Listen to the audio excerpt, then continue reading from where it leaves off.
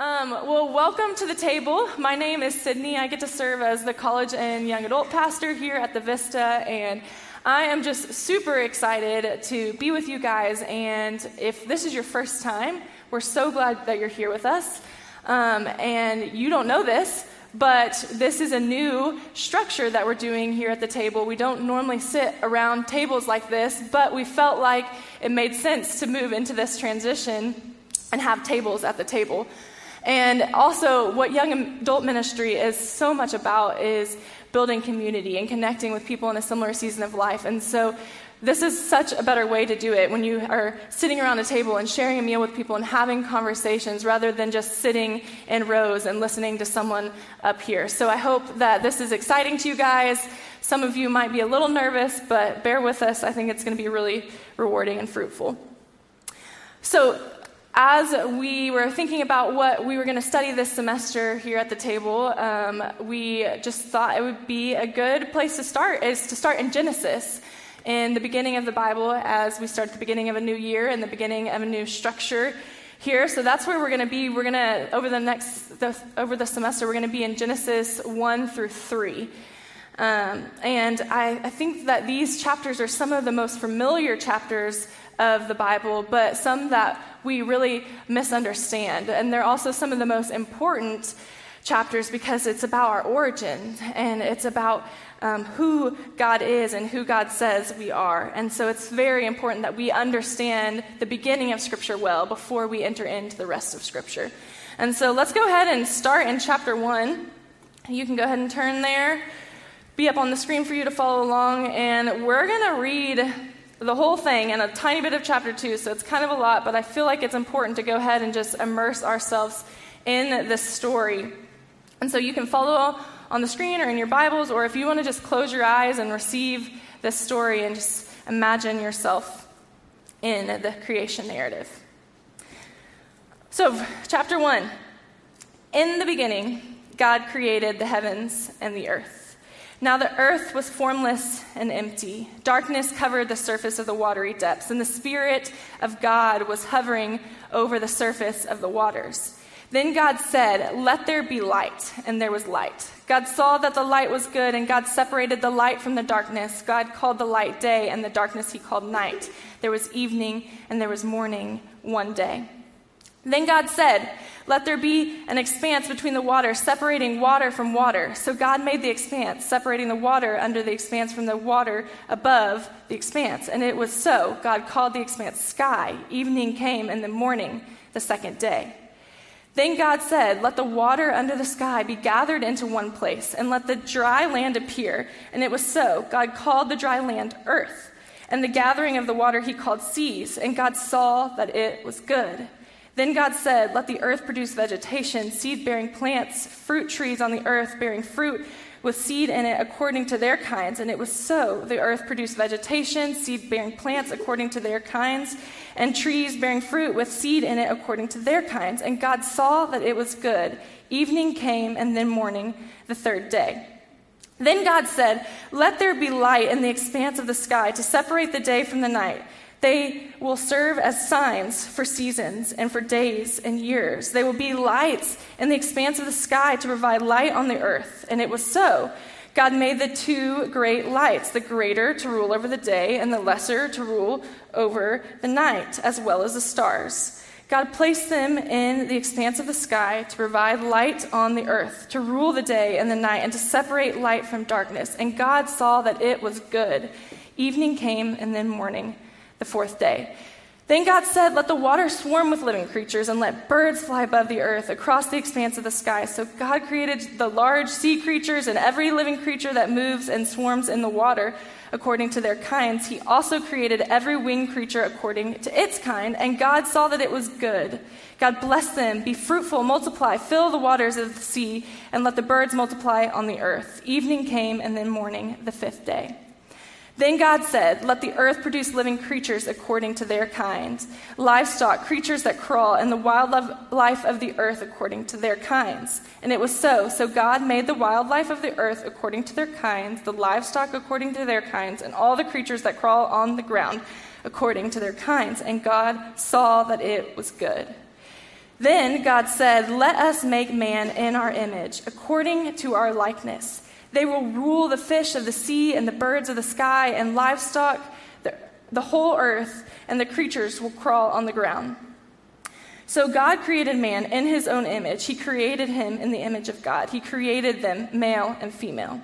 God blessed them, and God said to them, "Be fruitful, multiply, fill the earth and subdue it. Rule the fish of the sea, the birds of the sky, and every creature that crawls on the earth." God also said, "Look, I have given you every seed-bearing plant on the surface of the entire earth and every tree whose fruit contains seed. This will be food for you, for all of the wildlife of the earth, for every bird of the sky, for every creature that crawls on the ground, everything having breath of life in it. I have given every green plant for food." And it was so. God saw that all he had made, and it was very good indeed. Evening came, and then morning, the sixth day. So the heavens and the earth and everything in them were completed. On the seventh day, God had completed his work that he had done, and he rested on the seventh day from all his work that he had done. God blessed the seventh day and declared it holy, for on it he rested from all the work of creation. All right, so for the first table discussion, I want y'all to talk about if you think that the 6 days of creation was literal or not. Ready? Just kidding, I'm not going to make you do that. But you can feel the tension, right? Because I think when we read this text, this is a lot of what we focus on is, man, what is this text really about? Is it literal or not? Do we believe in evolution or science? Maybe you've been taught that if you don't believe that in the 6 days of creation, and if you don't believe that they're literal, then you don't believe the whole Bible is true. And maybe so some of this is sounding familiar to you, and maybe some of you are here and you're like, this is weird. I just came to meet friends, and this is why I think Christians are weird. But I think this story is in the beginning of the Bible for a very important reason, and I don't think it's here to tell us all about science or give us the details, the specific details of where we come from. Because first of all, I want us to remember that Scripture wasn't written to us. Genesis wasn't written specifically to the people in this room, and neither was the rest of the Bible. But that doesn't mean that it wasn't written for us. Scripture is still for us, and God can speak directly to us through God's Word. But there was an original audience that this Word was intended for. And so the original audience here is the ancient Israelites, God's chosen people. And it was to help them understand who God was and who they were. And I truly believe if we downplay this story and trying to understand literally the beginning, then we're undermining the importance of the beginning of Scripture. We're downplaying the magnitude of who God is and what God is trying to reveal to us through this text. So I'm not up here tonight to solve for you if this text is historical facts or myth or science, but what I'm here to tell you is that this is truth. This is truth about who God is, why God made the world, and what our role is in it. And I think that's the most important thing that we can get out of this text. So this story tells us God created this world with good intentions and allowed us to dwell in it. God wants relationship with us. We see this here. God wants to display his character to the world through us as his image bearers, which we'll talk more about a little bit. But I want to go back and read the first 3 verses again, the very first 3 verses of Scripture, and see what we can find out about what is in the very beginning. So, in the beginning, God created the heavens and the earth. Now the earth was formless and empty. Darkness covered the surface of the watery depths, and the Spirit of God was hovering over the surface of the waters. Then God said, "Let there be light," and there was light. So there's 3 things that we notice, 3 people that we notice in the beginning of Scripture. We notice that God is here, that the Spirit of God is here, and that the Word of God is here. And I think this is really important because then when we go and we first also notice that who wasn't here? Us. We weren't there at the very beginning because we're finite, right? And so if we weren't at the beginning, then how do we know about the beginning? Does that mean if we weren't there that this is all a lie, what we have written down here? How do we know about this if humans weren't in the beginning? So now I want to look at John 1:1. You can turn there, it'll be up on the screen, but it says, "In the beginning was the Word, and the Word was with God, and the Word was God." And then a little bit further down in the Gospel of John, in chapter 1, verse 14, it says, "The Word became flesh and made his dwelling among us." So the Word that was there in the beginning became flesh. The Word is Jesus. So Jesus has been a part of the story from the beginning of time. The Trinity has always existed, and I think that's a really important truth to hold on to. And even looking at Revelation 19:13, it says, and talking about the end, it says, "He is dressed in a robe dipped in blood, and his name is the Word of God." So Jesus is at the beginning, and the Word is going to be at the end, Jesus as well. And so I think what this teaches us is how we are supposed to receive this text. What is our posture when we approach the beginning? And how do we know something was spoken here? How do we have that? Well, how do we know anything is spoken? How do we know any word is spoken? We listen and we receive.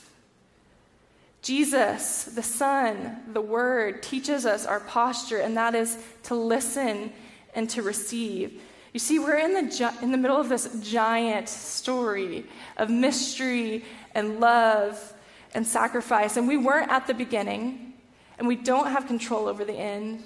So we're sitting here in the middle, and from the very beginning in this creation story, we're taught our posture, and that is to receive the Word. And so we can understand that God is our ultimate authority and sustainer of life and all creation. And we don't have to be in control, and we don't have to be God. And that is good news. Whether you can believe that fully right now or not, I like to be in control. But the fact that we are not in control is good news and the greatest gift. And so for our first discussion, I want you guys to talk about what surprises you about the beginning. Maybe this is the first time you've ever heard this story. Maybe it's the first time you've read this story in a really long time, and something new stood out to you. Maybe you heard it in a different way. And then do you struggle with wanting to know the answers to the specifics of where we came from? Is this literal? And that's okay if that's how you think. I just want to talk about it. And then how do you do with the posture of receiving? So receiving this text, receiving Scripture, but also how do you do with receiving in life in general? Letting go of control and being able to receive. If you're familiar with our Vista Rule of Life, the very first prayer we're supposed to pray in the morning is the prayer to receive God's love. And that is a gift, to be in that posture of receiving. And so y'all can start talking at your tables.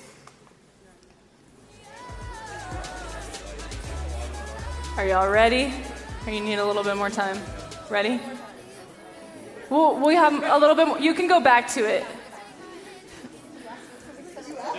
I know I asked. I'm sorry. It's like, All right. So we have to receive Jesus to understand the beginning and have hope for the end. But because we are human, we have responsibility in the middle, which brings us back to verse 27, day 6 of creation.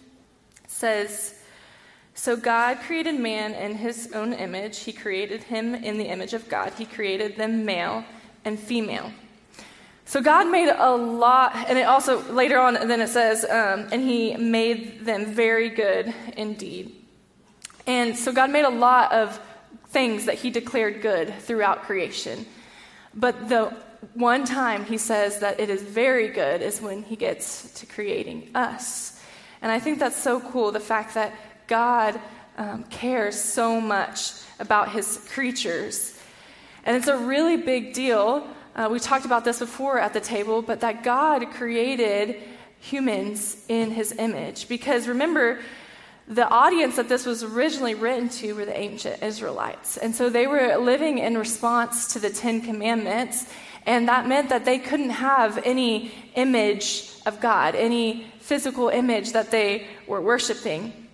And so they knew that God could not be any idol or cast image.